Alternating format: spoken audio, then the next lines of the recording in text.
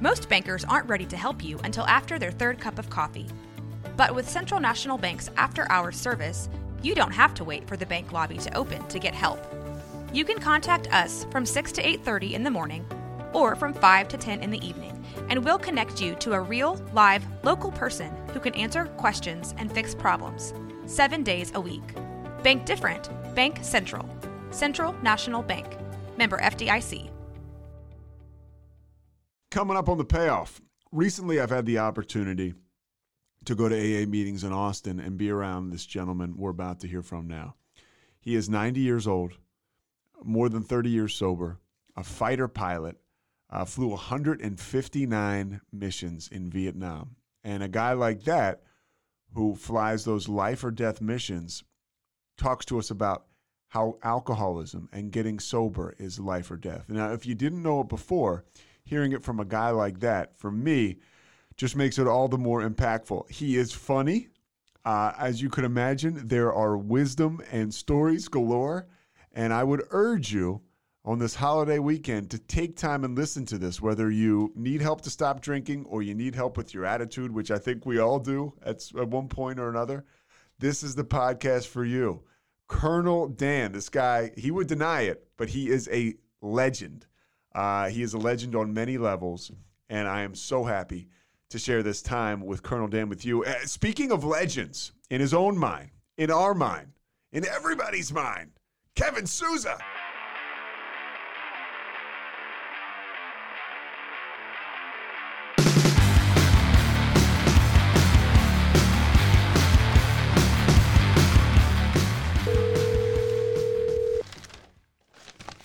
Yes, sir. Good morning. Colonel Dan.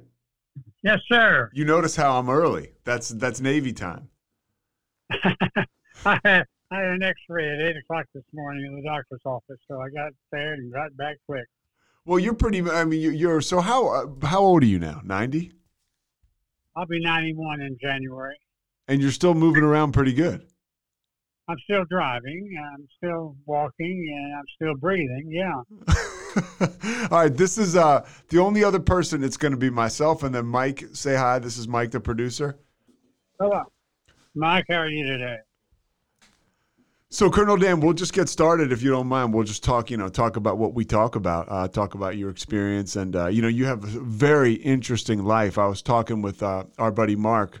He said you were raised in I guess you were born in Dallas? I was born in Dallas, 1931, January the 14th, to a father. This was during the Depression. My dad was a house painter. But he had kept work during the Depression, working for a banker, painting houses that were repossessed and trying to resell them. So we had bread and on the table and clothes on our back, but I was taught to be extremely frugal all my life. My mother taught me a few good things. She said, "Son, the first penny you make goes to the church. The second penny you make goes into savings, and the third penny you make, you spend the way you want to spend it." So I've kind of practiced that all my life, and it's paid off for me. So you had you had a solid upbringing. You had parents who taught you I guess, quote unquote, the right way to live. I had magnificent parents. My mother had never had a drink of alcohol in her life. She never flew in an airplane. She died when I was a freshman at Texas A&M College. I was 17 years old, and it was very devastating to me. But how did she die, Colonel? She died of a heart attack.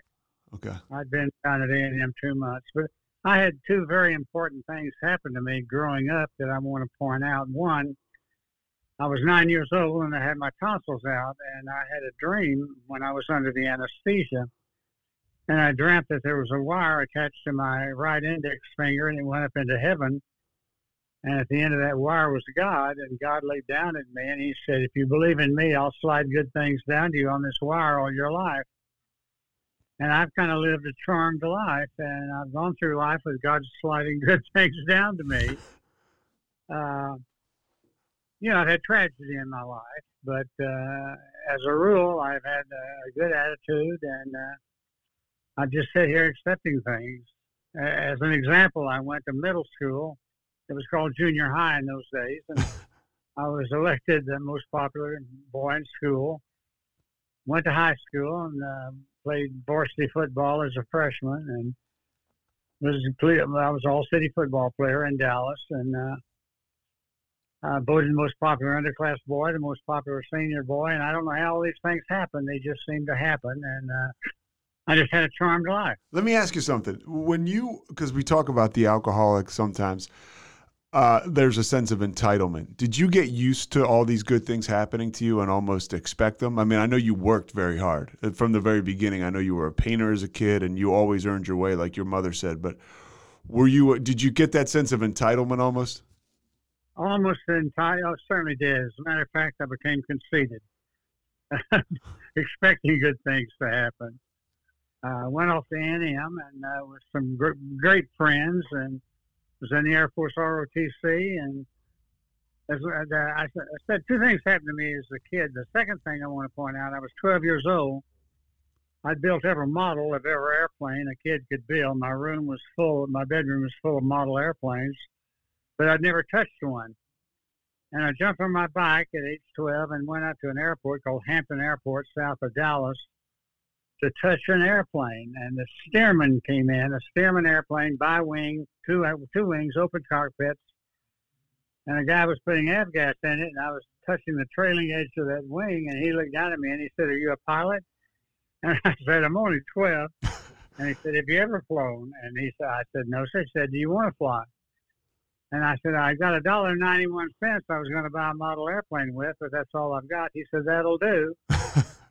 I gave him the $1.91. He strapped me in, started it up, and we took off. And I can sit in this chair I'm in right now and look down and close my eyes and see that wheel lift off the ground. And I kind of knew I wanted to fly all my life from age 12 on.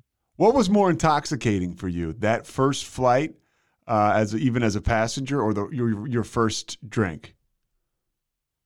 Oh, well, my drinking career was a little different. My flying was the most important thing in my life. I went into pilot training, and my flight instructor said, "Dan," he said, "you're a natural." He said, "I'm going to make you the best fighter pilot in the Air Force." He said, "I also went to the Officers Club Friday night for happy hour." He said, "I'm going to teach you how to drink like one." And that first Friday night in the Air Force, I fell in love with flying that week. I fell in love with a happy hour, and I fell in love with dry martinis. And with being a fighter pilot, there's, like you said, there's a certain will. I want to go back, actually. You talked about as a kid, you put together model airplanes. Anybody that's ever done that, which I have not done it, but my older brother used to do it. The attention to detail is unbelievable. And clearly you had an attention to detail growing up and a strong will. Was there a point when you started to drink when you started to drink at that officers club and the dry martinis, did you feel like you had control over it? Well, every Friday night for the next 30 years, I was at the officers club with happy hour, and my wife usually joined me, and Saturday night we would go have dinner at the club, and it was a very social life. But when I came into AA, I told my daughter I was in AA, and she said, "Well, Dad, you're not an alcoholic." And I said, "Well, what do you think I was doing up there on Friday night at happy hour?" She said, "Well, Dad, everybody did that." And everybody did it, but they didn't do it the way I did it. But I lived on the airbase most of the time, and we never got in trouble driving home, never got DUIs, never got in fights. So I never had anything like that in my life. I just drank on the weekends and flew during the week. So I wouldn't consider myself an alcoholic, if that makes sense. But when I retired, I got a stockbroker's license, and I went into the wholesale side of securities. And I was teaching brokers how to sell product. I worked for Public Storage. They had an investment, and I toted that to the brokers. Those PSA buildings you see on the side of the road for storage, right? Yeah, the orange doors. Yep. PSI. Great investment back in those days. And this was 1983. And my boss called me and said, "Dan, I want you to treat your brokers to happy hour, and they'll sell your product." So my first week, that next week, I went up to St. Louis, Missouri, and invited a Smith Barney office over at the Hyatt Hotel for happy hour. and paid a liquor bill at the end of 2 hours of $730. Now, this back in 1983. It's a lot of money. I expensed it and my boss called me the next week and said, Dan, I want you to do that. Said, that's exactly what I want you to do. And my God, I thought I died and gone to heaven. You know, free booze, free alcohol. And I came out of the closet, and the next 7 years, I didn't draw a sober breath. So you were drinking almost around the clock? Well, no, I wasn't drunk around the clock. I Okay. put on financial seminars for 300 people, and brokers would come up and say, Dan, that's the best seminar I've ever heard. You were so funny. Well, my God, I was half smashed. Did you think it was almost a superpower for a little bit, the alcohol? Because I know that early on in my drinking, or at least what I considered my effective drinking years, which they probably weren't, but I felt like it gave me courage, it gave me enthusiasm, and it gave me personality. Did you have those feelings at all? Well, I think every alcohol does, Steve. I think every alcoholic has that. My selfishness, my self-centeredness, my controlling. You know, when you're in a jet fighter by yourself, you're in total control. And I kind of carried that into my life, and that was bad. It ended up in a divorce. I'd been in AA 6 years and divorced after a very long marriage. But I got to the point where I was disgusted with myself. I didn't like who I was. And I think I drank, and this may sound silly, I think I drank because I was covering up my character defects.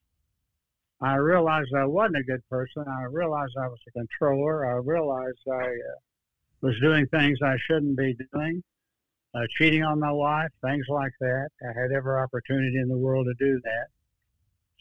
And on January the 19th, 1990, I woke up in a hotel room in Dallas, Texas, drunk, hungover, in a filthy room, and wanted to kill myself.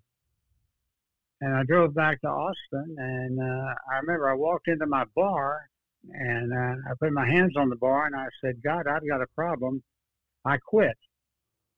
I'll never drink again. And I walked through my dining room, and it flashed through my mind, and this has happened to every alcoholic, I think. My mind said, Dan, let's have one drink tonight, and we'll quit tomorrow. And went into the refrigerator. I was putting ice in a glass, and thank God, my wife walked up to me, and she said, what are you doing? I said, I'm fixing a drink. And she said, you're a dirty drunk. You smell like puke. I'm just disgusted with you. And I went into my office and looked up AA in the Yellow Pages, and I called them and said, this is how stupid I was. The guy said, this is Austin AA. Okay, how can I help you? And I said, I've got a friend that has a drinking problem. I said, he's got a lovely home out in northwest Austin. He has a lake house up on Lake Travis at Lago Vista. He has an airplane. He's got everything in the world, but he can't stop drinking. So I don't think he's an alcoholic with all those things. And this guy, he said, sir, there's a meeting in 35 minutes at Far West Boulevard, 5365. Now, I remember that from 32 years ago. And then, excuse me for what I'm about to say, but he said, you better hurry up and get your drunk ass up there. You can't BS an alcoholic. He saw right through me, and I went to my first AA meeting. You know, for somebody like you that was, and you are, I've been around you, you're articulate, you're handsome, you were a great athlete. Here you are, a fighter pilot. You flew F-4s. You're in the front seat in total control of everything, life or death. And then you've got to flip through the phone book and look for AA. What is that feeling like? Well, that's before cell phones, Uh-huh. Yeah, you had to go to a phone book, which they don't even make anymore. And that's the only place I knew to find AA, and they were listed in the Yellow Pages. But you know that, I'm sorry, go ahead. No, you go ahead, That 30-year career in the Air Force was so much fun, I can't describe it, other than saying my kids were born in 3 years. In Japan, we were there 3 years, and I was transferred to England. They went to the first 3 years of school in England, and we graduated from high school in Italy. And I lived in Hawaii for 5 years in the military and 1 year in Vietnam. So I flew 159 combat missions in Vietnam in F-4s, and that was interesting because I got shot at by everything the North Vietnamese had in their inventory and never got hit. But I lost 3 friends over there and that were shot down, and I had 2 friends end up in the Hanoi Hilton as prisoners of war that eventually got out after 6 years. So I think the biggest tragedy in my life was 2 weeks before I came home, I got a Dear John letter from my wife saying she had met another guy and was divorcing me and marrying him. While you were in Vietnam? Yeah. Mm-hmm. So I flew my last month and came home, and I landed in Sacramento, and they put us on a bus to take us to an airport in San Francisco. And we came out of the main gate of the airport, and they were throwing eggs and tomatoes at us, and there was a sign up that said "Baby Killers." Jeez.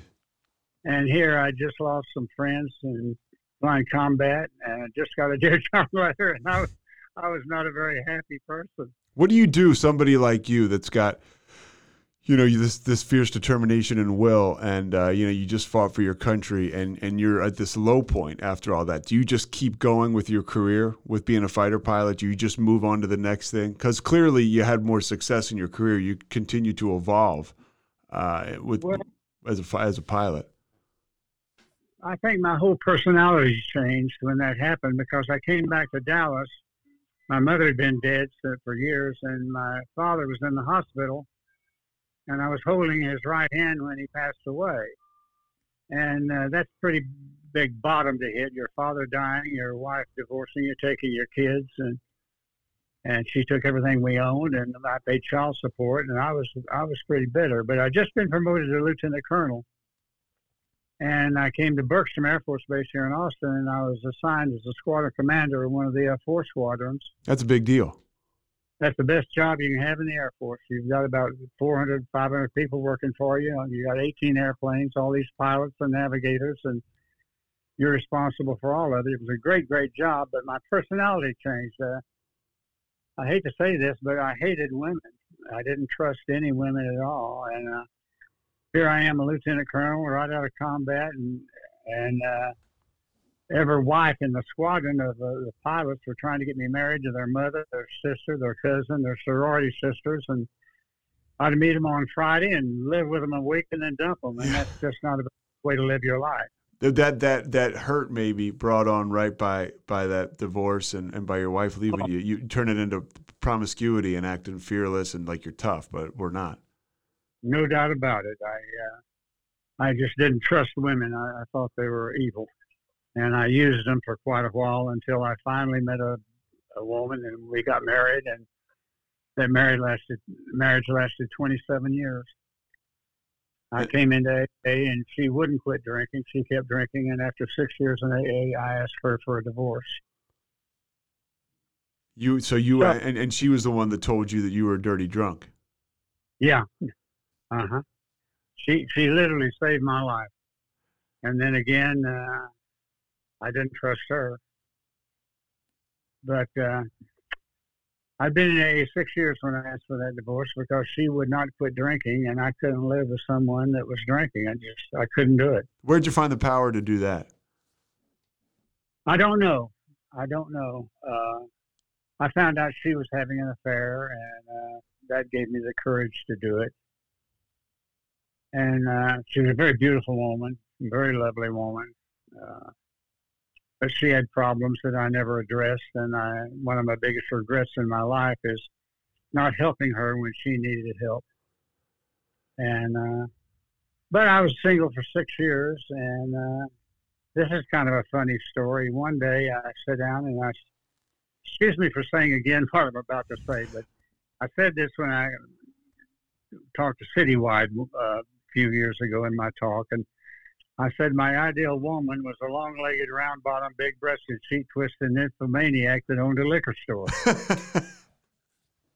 And then one day I sat down and I said, God, make me a man that a woman with character, honesty, integrity, decency would want to be with. And my wife walked right into my life. She was a member of my Sunday school class, and we've been married now 18 years, and it's the happiest marriage in the world. Oh, yeah, that's a beautiful thing. And that's kind of, did you find yourself acting yourself into that relationship? I mean, you ask God for the strength, but then you've got to bring the shovel. No, he hit me like a ton of lightning, and I felt like my whole life changed at that moment. And AA has helped me change. I believe you can't keep the AA program unless you give it away. Over the years, I've sponsored probably 50 men. And when someone asks me to sponsor them, the first thing I say is, you just gave me the authority to take your inventory if I see a need to do it. Half of those guys have walked away, and half of them have stuck with me. I'm currently sponsoring 6 guys. I've sponsored one for 28 years. I've sponsored one for 16 years, and I've sponsored one guy that has 3 more years sobriety than I do. So I've got a variety of. I've got a newcomer. I've got a guy with less than a year of sobriety I'm sponsoring. Well, you're always, I go to meetings and you're always there. And that to me is such an attractive thing, and it comes through in your personality. What's one of the more important, what's kept you coming back, I guess? Coincidence? I came into AA January 19th, 1990, and I was working with public storage. I'd been with them about 8 years, and I'm at a meeting out in Los Angeles. And the owner of public storage says, we're doing away with your capital marketing group. We're going to have 2 guys go to big, like Texas Teachers Credit Union, and they'll donate $100 million instead of you guys out there getting $10,000, $15,000 at a whack. And we'll help you guys get jobs if you want them. And I punched the personnel director, and I said, when am I totally invested in our retirement program here? And he looked into some paperwork, and he said, last month. And I said, I quit. So I haven't worked since April of 1991. So I've been in AA a little over a year, and I quit working, and I had the opportunity to go to a meeting every day. How important is that for people that have that free time? I try to talk to people. I mean, maybe a newcomer bottoms out and comes around. It's like, hey, you've got the gift of unemployment. You have that time. There's nothing like filling your schedule with AA, in my opinion. Well, it's not a schedule. AA is a way of life. I've said in many meetings, you only have to do 2 things in AA. That's don't drink and change your whole life. And I don't say that to be funny. It's the truth. AA is the way of life. You have to change. And I had 3 days. I went to a Friday night meeting, a Saturday meeting, a Sunday meeting, and I started detoxing, and I was shaking. I went to an FDAA meeting room at 4:30 on Sunday afternoon and said, God, I surrender. And when I said that, I meant that with all my heart, soul. And I quit shaking. And I said, God, I'll do anything anybody tells me to do. So Monday, the very next day, with 4 meetings under my belt, I asked God to sponsor me. And I said, tell me what to do. And he told me, and I've been doing it for 32 years. How unlike you, the fighter pilot, was that? To ask a guy, and you mentioned it, you used the word coachable. To become coachable, how different was that from the way you were wired coming in? Well, I asked God to change me. When I said I surrender, you're not giving up anything. You're just saying I'm willing to change my life because it's not working. The alcoholic's life is not working. It's unmanageable. And I just changed. And I made the decision to check this. When you surrender, you have to surrender. And when you do, you're just giving up the old life and learning to live a new life. And to me, it's so simple. When you surrender, you become teachable. And I think you have to be teachable to change because you have to change. Let me ask you something. I don't know if you're sitting down or not, but here's what, don't get any older sitting in that chair. Well, you can't stop it. You're going to get older. You can't stop change. Change can either be good or change can be bad, in my opinion. So I started changing my life, the way I think, the way I act, the way I treat people, the way I live my life. And I love what I'm doing right now. And I love my getting up in the morning and feeling good and happily married and helping. I've got a little prayer. I say this prayer before I get out of bed. Every morning, I will not get out of bed till I say it. I say, good morning, God. I hope you and Jesus got some rest last night. I don't know what your plans are today, but please let my wife and I be part of it. And then I got this prayer from a guy who I'll tell you about in just a second. I said, God, take me where you want me to go. Let me meet who you want me to meet. Let me say what you want me to say. Then let me get out of the way. And that's the way I live my life. And I've got a photograph of a man in a newspaper called Father Judd. He was the chaplain for the New York City Fire Department during 9/11. He was killed when one of the towers collapsed, and 4 firefighters brought him out of the building, and a picture was in the paper. And I found out that he had been a member in AA in New York City for years, and he said that prayer at every meeting. And I'm being teachable. I picked it up, and I say it every day. You're 91, and you keep a journal. Oh yeah, journal. What's in that journal? Well, you open it up, and the first page are the pictures of 6 men who are dead that I've known in AA that died with long-term sobriety that were friends. And then, excuse me just a second. I'm going to get up. Yeah, take your time. Go into my den. Yeah, I got nothing but time for you. Okay, I'm going to get that journal just a second. Yeah, take your time. Because there's one thing I want to read out of it, and yeah, I've heard you talk about that, and I look at you as a guy like, man, what's this guy need to journal for? It looks like he has it all, but no, really. But then I start to think, well, maybe that's why he has it all, because he's doing the extra. No, he's doing the extra work. I only have a journal for one reason, so I don't forget. I don't forget things. If I have a meditation that's very meaningful to me, I will read it. I will post it. I will make a print of it, and I'll put it in my journal. And here's the cover of my journal, and I have something on the very front page that I will not and do not want to forget. This is very important to me. It says a spiritual person needs to be careful. The more confident we are, the more likely our egos will get us into trouble. It's relatively easy to become self-righteous. We start to think we are teachers and others are students. We start to judge others. We start very suddenly at first to play God. After a while, we're really good at it. This is very dangerous. We need to remind ourselves we're here to do God's will. We need to pray every morning. Each day we need to check in with God to see what He would have us do. At night we need to spend time with God and review our day. By doing these things, we will stay on track. My Creator, guide my path and show me how to correct my life. I read that every day so that I don't get conceited, arrogant, and think I know everything. Yeah, that's pretty incredible. And then the first thing, well, I have these pictures of these guys. Those are guys who you kind of, who are sober men, who you worked with, right, in sobriety, and who had a big impact on you. Yeah, I've got that one. There's 6 of them here. The biggest impact was Ed Mutum. I'm standing by the side of him at a Crested Butte AA conference in Colorado. Ed was 6'10", 360 pounds, and he set up a schedule for the Harlem Globetrotters. Oh. He was one of our speakers, and he and I were talking one day, sitting on the couch in the hospitality room, and became good friends. When I came home, he sent me an email, and that email changed my life, the way he signed it. What did it say? He said, Dan, I love you, and there's absolutely nothing you can do about it. When he said that, I realized that that's God's love. He loves me, and there's absolutely nothing I can do about it. And if even I reject it, it's still there. So that kind of changed my life.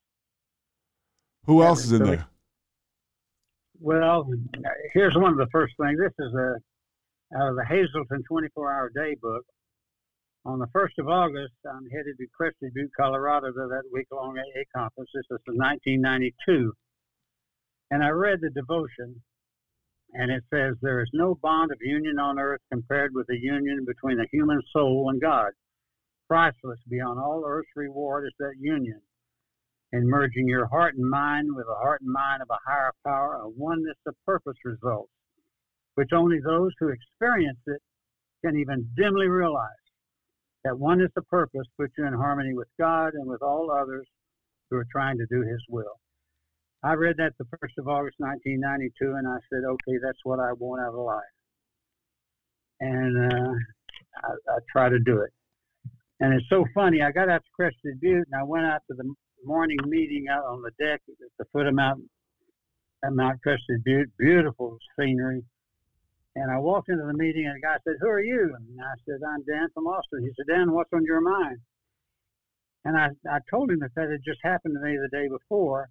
And I looked up, and there were about 80 men with tears in their eyes. And one guy said, "Well, I read that, but I didn't get that out of it." And all of a sudden, that became the subject of that meeting that day. Now, I've been to Crested Butte 28 times to that conference, not the last 2 years because of COVID. Mm-hmm. But 2 years after that, in 1993, a guy walked up to me and he said, "Dan, would you come to the hospitality room? I need to talk to you." And I said, "Sure." He told me his name. He told me he was from Phoenix. And I said, "What's on your mind?" He said, "I want to thank you for saving my life." And I said, "What are you talking about? I don't even know you." He said, 2 years ago, when you remember reading that out on the deck? And I said, "Yeah." He said, "I decided I wanted that in my life, and I had a gun up in my room. I was going to blow my brains out that day." So it dawned on me, you never know how God uses you. That wasn't me. I was just a conduit for God and saved a guy's life. And sometimes, Colonel Dan, like what I get from that is you don't even know sometimes the impact, the positive impact you're having on people. You never know. Yeah, you don't know. Because how often is a guy going to track you down and actually tell you that? This episode is brought to you by Bill. You dug through your folders, questioned the receptionist, emailed your boss, and it's official. You've stumbled upon another missing invoice mystery. Instead of putting on your detective's hat, go digital with Bill. Everything is stored and time-stamped online, so you never lose another invoice or payment again. Request a demo today at bill.com/Spotify. This episode is brought to you by Shopify. That's the sound of another sale on Shopify. The moment a business dream becomes reality. Shopify is the commerce platform revolutionizing millions of businesses worldwide. They simplify selling online and in person and provide 24/7 support so you can focus on successfully growing your business. Sign up for a $1 per month trial period at shopify.com/offer22, all lowercase. Well, the guy tracked me down last Saturday at the meeting. He said, "Dan, I brought you up in a meeting the other day, quoting you what you said." And he told me what I'd said. Hell, I don't even remember saying it. Yes. So, anyway, this journal, I've got things I've heard in AA meetings over the years. And it says, everything you think does not have to come out of your mouth. Someone said that in the meeting, and that impressed me. And it says, here's a little note that to change what's going on around you, you have to change what's going on inside of you. Mm. And one guy said, "If I die tonight, I'll have enough money to last me the rest of my life." And just little things like that. And I don't want to forget these things.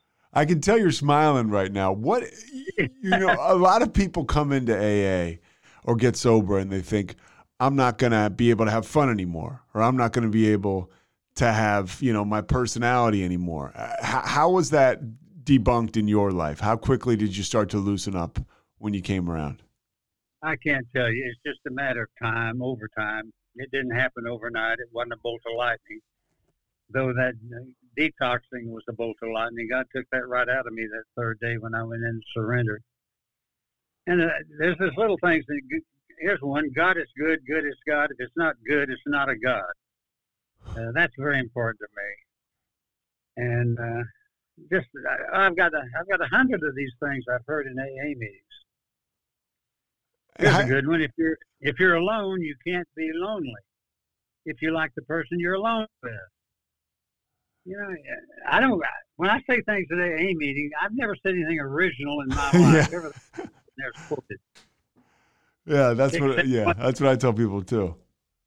Except one thing, I think it's original. My prayer. I've got a 5-word prayer that I I love, and that prayer is, God, I need your help. And that's just an all-encompassing prayer. I think of that as, I don't know what help I need. I let him decide what help I need. And I think of it as hitting a tennis ball over the net. When it gets on the other side of the court, it's his ball, and he does what he wants to with it. I just say, God, I need your help. And if I've got a newcomer and I'm talking to, I'll say, I'll try that prayer and only use it a few times the first day. I said, just use it about 300 or 400 times, and then you'll do it. And after a while, you'll start using it all the time. I want to ask you, in January on the 19th, you'll have 32 years. Okay, right, God willing, as we say. You have lived quite a life. In sobriety, you mentioned 6 years into sobriety, you get divorced. I mean, that is real life stuff. That's stuff that I used to have to get drunk to do, to have the self-esteem and the courage to do that. What kind of tragedy have you been through in sobriety? Just some of the bigger things, and how have you gotten through it? Well, I was diagnosed with prostate cancer in 1995. I had surgery. In 2007, I had open heart surgery. I had double bypass. I'm just now healing. I had an infection in my left. When I retired from the Air Force, I was diagnosed as onset diabetes, and I've kept my weight down. I exercise 5 days a week. I don't eat sugar, but neuropathy gets into my legs, and you can't stop it from diabetes. And I had an infection 4 months ago in my left foot, and they took an MRI and said, we have to remove the end of your big toe. So I went into surgery, and they took the big toe off, or the end of it. And the first time I looked at it, I said, I'm going to give you a name, and I call him Shorty, because he's just kind of a nub. And then that infection went over to my little toe, and 4 weeks ago, I had my little toe on my left foot removed, amputated. So I've got the end of a big toe and a little toe missing, but I've got my balance, and I walk with a cane, but I've gotten through that. And I don't know how many times I've said, God, I need your help. But just this morning, I was looking at my left foot. It looks a little weird, but I've got balance, and it's healing, and that's great. And I had trouble getting a blood flow to my leg from diabetes and neuropathy, and they finally got down there, and they did the surgery, and now I'm healing. So I'm on the mend. How do you? I honestly believe, with all my heart and soul, a person has 100% control of his attitude. I think we can stop our day anytime we want to and start over again by changing our attitude. And my journal is full of things about attitude. I'm reading one now. One of the greatest discoveries of my life is that I can alter my life by altering my attitude. A guy gave me had that little thing saying framed, and it's right here in front of me when I looked up off my desk. How important is the regimen of, basically practicing these things in your life? Because some people, hey, you go to a meeting, I feel good, it's temporary relief, but the permanent relief, right? Like you talk about that in meetings sometimes. You're happy outside of meetings, right? You're happy when you go to the grocery store, or you're working towards that, right? Because you live, like you said, it's a way of life. Well, let me ask you a question. You're in AA, right? Have you done the steps? Yes. Have you done all of them? Yes. You're doing the 12 steps, you're not doing it. If you're not practicing it in all your life, then you're not doing the steps. Yeah. But the steps, I do not work the steps. I live the steps. They're my life. I do step 10, 11, and 12 every day, and I've only done the other steps just once. And here's how I grow in this program and learn. I've just really realized what step 3 says. I've always said in AA meetings, step 3 says, make a decision to turn your will and your life over to the care of God. It doesn't say do it. Because you can't come into AA and be there 2 or 3 weeks and turn your will and your life over to the care of God. You don't know how. You have to do step 4, 5, 6, 7, 8, 9 and do those steps. And it changes you, and you learn how to do it. But just the other day, I realized something. It says, made a decision to turn our will and our life. I hadn't even thought about that. turn our life over to the care of God. Not just our will, but our whole life. I'm going to let him run my life. I'm going to let him run it. And I got to go back to this guy who was a fighter pilot, risking life and death. And I want to just real quickly go back into Vietnam. When you were flying fighter pilots, you said 159 missions in Vietnam. What was? Can you convey what that is like to somebody? You'd have to see me for me to do it correctly, because the first time I flew through anti-aircraft fire and I saw it coming off the ground at me, I had my right hand on the flight control stick and I put my left hand up in front of my eyes. I don't know why I thought that would protect me, but I guess it did. If I look at it back now, I think even then I thought that's the dumbest thing you've ever done in your life. But it's the most human. It's the most human reaction, and it shows. It is the most human reaction. And on the 11th, the 11th day of August, 1959, I'm living up in Japan, and I'm northern Japan. I'm flying an airplane called an F-101 Voodoo. It's a single-seat, twin-engine reconnaissance aircraft. Very, very fast airplane. And I had to use, it's a long story, but I'm going to make it real short. Go ahead. I was coming in on a tanker to air refuel, just practice, and I had a utility hydraulic failure. And I declared an emergency, headed back toward the airport, Misawa Air Base. And I told them I had lost utility, and I realized I wouldn't be able, I had to use the emergency system to put my landing gear down. I wasn't going to have any landing gear flaps.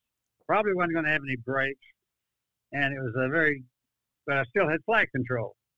And excuse me, I had the squadron ops officer on the radio, and they had the factory, McDonnell Douglas, trying to figure out what to do.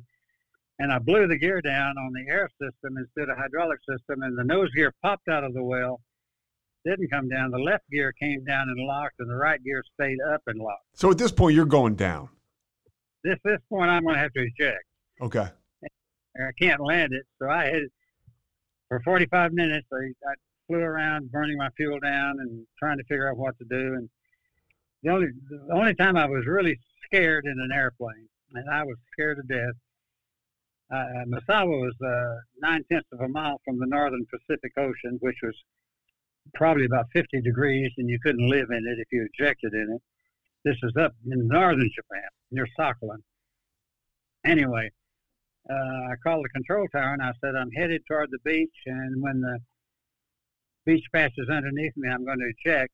I thought if eject, the wind would come off the beach, blow my parachute back over land, the airplane would hit in the ocean, no one would get hurt. And that dumb control tower operator, I wanted to kill him. He said, Roger, good luck. And when he said that, I thought, holy mackerel, you it happened to me. And I headed the airplane toward the ocean and ducked my head down, pulled the armrest up, and the canopy blew off. And it exposes triggers for you to squeeze and eject and fire yourself out of that airplane. I set Rilla Rack straight up. I squeezed the triggers and nothing happened. And my first thought was, you're dead, man. You're not going to live. And then I bent over to see what was wrong. And excuse my language again, but when I leaned over to look down, that thing fired, and my head was slammed down as it blew me out of the airplane. And I said this telling my story one time. That's the only time in my life I've been in a position where I could kiss my own ass. But the parachute opened, the airplane made a 180-degree turn, came back and headed toward me, and I thought, man, this is not my day.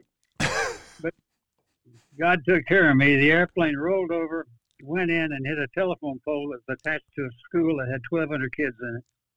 Oh. It hit in the playground and blew up. No one was hurt. And this is 1959? Yeah. And so at this point, are you feeling like you're invincible?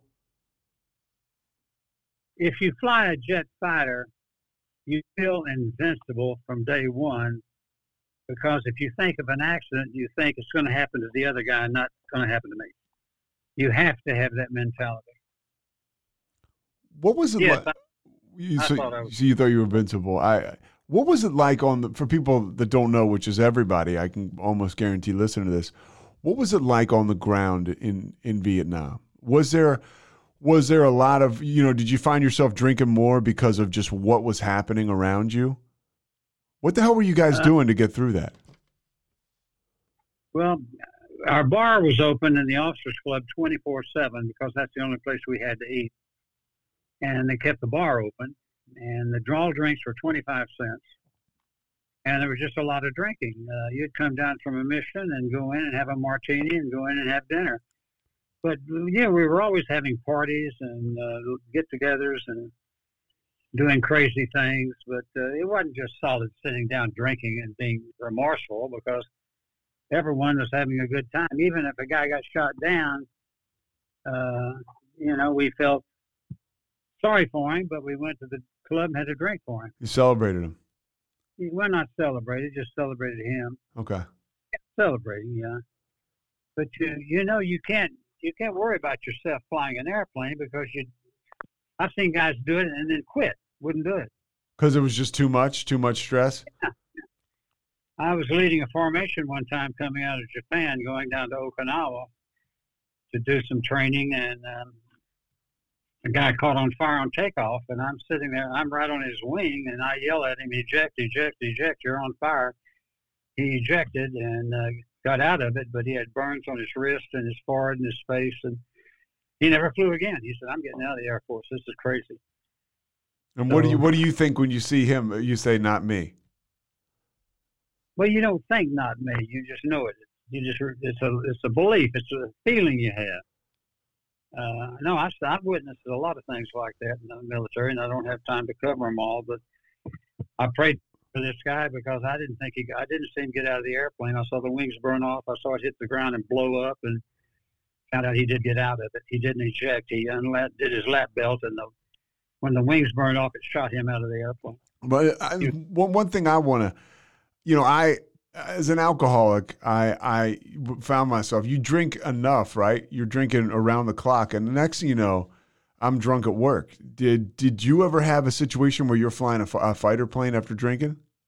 I never drank during the week in my 30 years in the Air Force. I only drank on Friday and Saturday night at the officers club. Except one night I'm in Okinawa. I had to go fly F-101 down to go to flight simulator. And I was having dinner after having 3 or 4 martinis. I was going to be there all week. And they called me on the telephone and said, we're in a typhoon evacuation and we can't hangar your airplane. So you got to fly it out of here to Yokota Air Base in Tokyo. And I'd already flown 5 hours that day, and I was tired and had 3 martinis. And I went down to the flight line and put on my flight suit and pre-flighted that airplane in a blowing rain. I was soaking wet when I crawled in the cockpit. I lowered the canopy, started up, and headed toward Yokota Air Base. And I got it to 28,000 feet, put the autopilot on, auto hold on, and I went to sleep for about 40 minutes. And at about 600 knots. And I'm out over the Sea of Japan, headed toward North Korea, and I get a call over emergency radio, and they asked me, who is this airplane? And I called them, and I said, I've lost my navigation equipment. I lied. And I said, I want a radar vector to Yokota Air Base in Tokyo, and they gave me a radar vector, and I just barely made it there before I ran out of fuel. What's a radar vector? Pretty much like they give you like a trajectory? Yeah, they give you a heading. Okay. And then I said, I'm going to start a descent about 150 miles out so I could throttle back and save fuel. But I barely got on the ground with just enough fuel to land and had no more to go. You know, you have so many amazing stories, and we're going to wrap up soon. I'm going to let you get on with your day. Some of those stories, one thing, just doing research about you, I read about an incident. Your son came behind you and was also in the military, and he ran into some major problems. And and it wasn't, he had an accident, right? Well, he graduated from the U.S. Naval Academy and worked his way up to command the USS Greenville. It's a fast attack nuclear submarine. He was a very talented young man. He had 20 years, and he's commanding this super submarine. And he was out in Hawaii, and he was told to take 16 civilians on board the submarine for a cruise who had donated a lot of money to move the USS Missouri from Washington State down to Pearl Harbor. And he wanted to give these guys a joyride. And he made emergency descent, emergency ascent, which you blow up and you just shoot up out of the water. And it hit a Japanese fishing boat, and it killed 9 people. This happened February the 9th, 2001. And it was devastating. He went from having the best-rated submarine in the Navy to being forced to retire.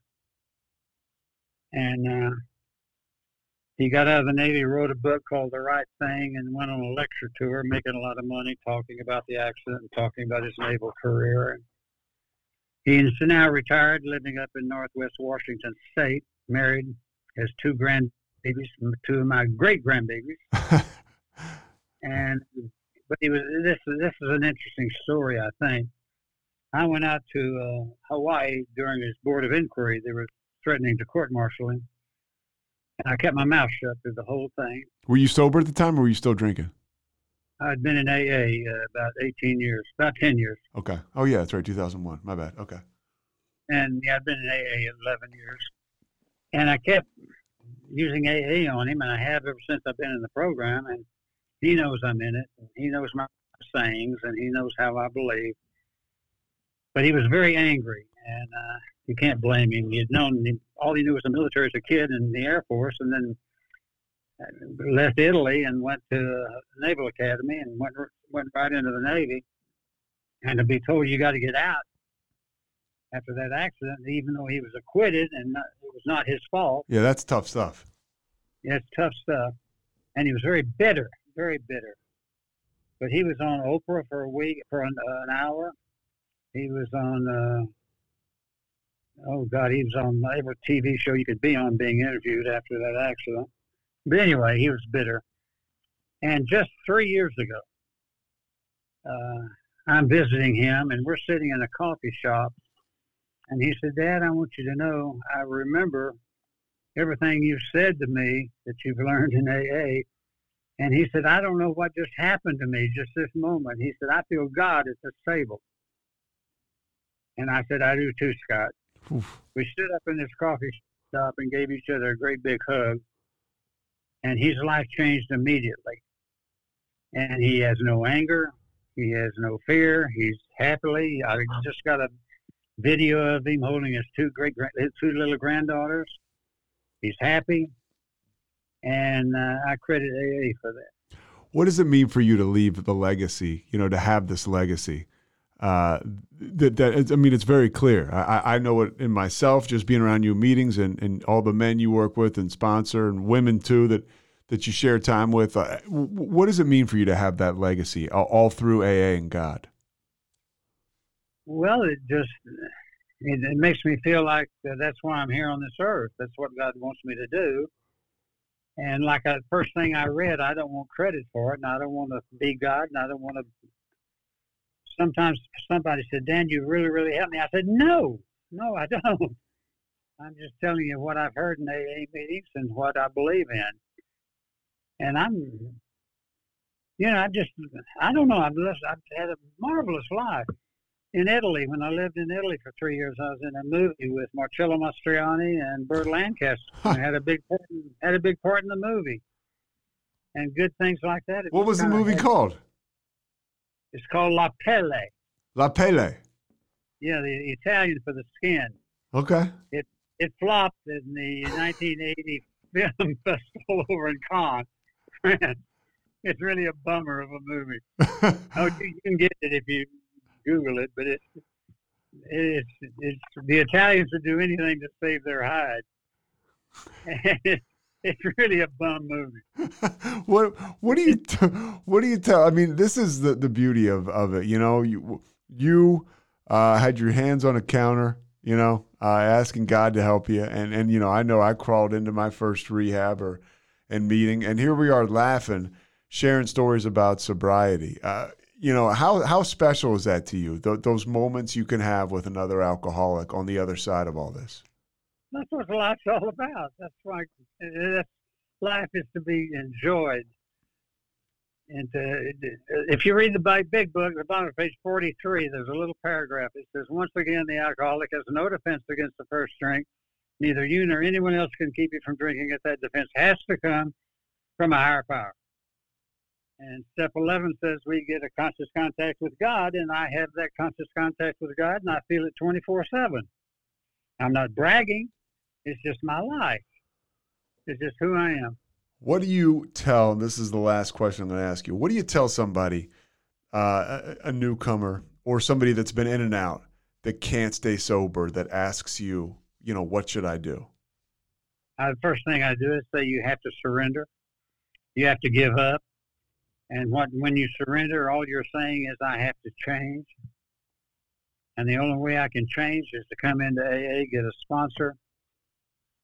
I say the first 13 words of how it works. That's what's important. Rarely have we seen a person fail who has thoroughly followed our path. You've got to find out what the path is and follow it, or die. Yeah. I usually add that or die. Well, then that's the thing. And coming from you, a guy with life or death experience, up at 35,000 feet or whatever. I mean, you can put your arms around the fact that this is life and death too. And when you share that with somebody else, it's impactful. Oh, it is. Well, it is life and death. Don't you agree? Oh yeah. I mean, I've been around for 1/6 or 1/3 of the time you've been around. And I've seen so many people, come in and go out and die. Oh yeah. Yeah, no doubt about it. And the ones that stay, I got a buddy who talks about, he says, if there's somebody that's coming in and out, and, a buddy of mine, a sober guy, will say, hey, if you stay sober, he'll say it to the subject that keeps going in and out, I would bet all my money on you, my life savings. He said, the moment you pick up a drink, I wouldn't bet anything on you. And it's that simple. Yeah. Well, so I'm going to let you go. Anything else you want to share with people? Anything else you've dropped some gems here over the course of the past hour. Anything else you want to share with people? No, just AA is not only for alcoholics. AA is for everybody that ever lived on this earth. Those 12 steps will change your life. I'm teaching a Sunday school class the first Sunday in January to a couples class where my wife and I go. There'll be about 100 people there on the importance of journaling. And I'm going to read a lot of my journal to these people. And I'm just trying to pass it on. Well, you passed it on today, man. Well, and here's the thing. Here's one of the rewards, and this is reading out of my journal, Hazleton, date 25 January. I believe that complete surrender of my life to God is the foundation of serenity. God has prepared for us many mansions. I do not look upon this promise as referring to only the afterlife. I do not look upon this life as something to be struggled through in order to get the rewards of the next. I believe the kingdom of God is within us, and it can be enjoyed, eternal life here and now. So I believe I'm in heaven right now. The here and now. So often I find myself just trying to get through this and it's like, where the hell am I going? Settle in and look around you. Enjoy everything that's, you and I were in a meeting Sunday. Hey, just enjoy the breath that comes in. A guy said that. It's like, man, that's right. Yeah. I believe in the afterlife, but I believe in having it right here on life. Why not? Have fun. Change your attitude. Colonel Dan, I thank you so much. I'm going to make sure you can, I'll send you a link to this so you can listen to it. Thank you, buddy. All right. Thanks, Colonel Dan. I appreciate your time so much. God bless. All right. God bless. Thanks. Thanks so much for listening to The Payoff with Pete. Once again, I'm Pete Souza. And of course, we are part of the Rogue Media Network. All kinds of good podcasts you can find at roguemedianetwork.com. And of course, you can find this podcast and all those other ones wherever you get your podcasts, iTunes, Spotify, other spots like that.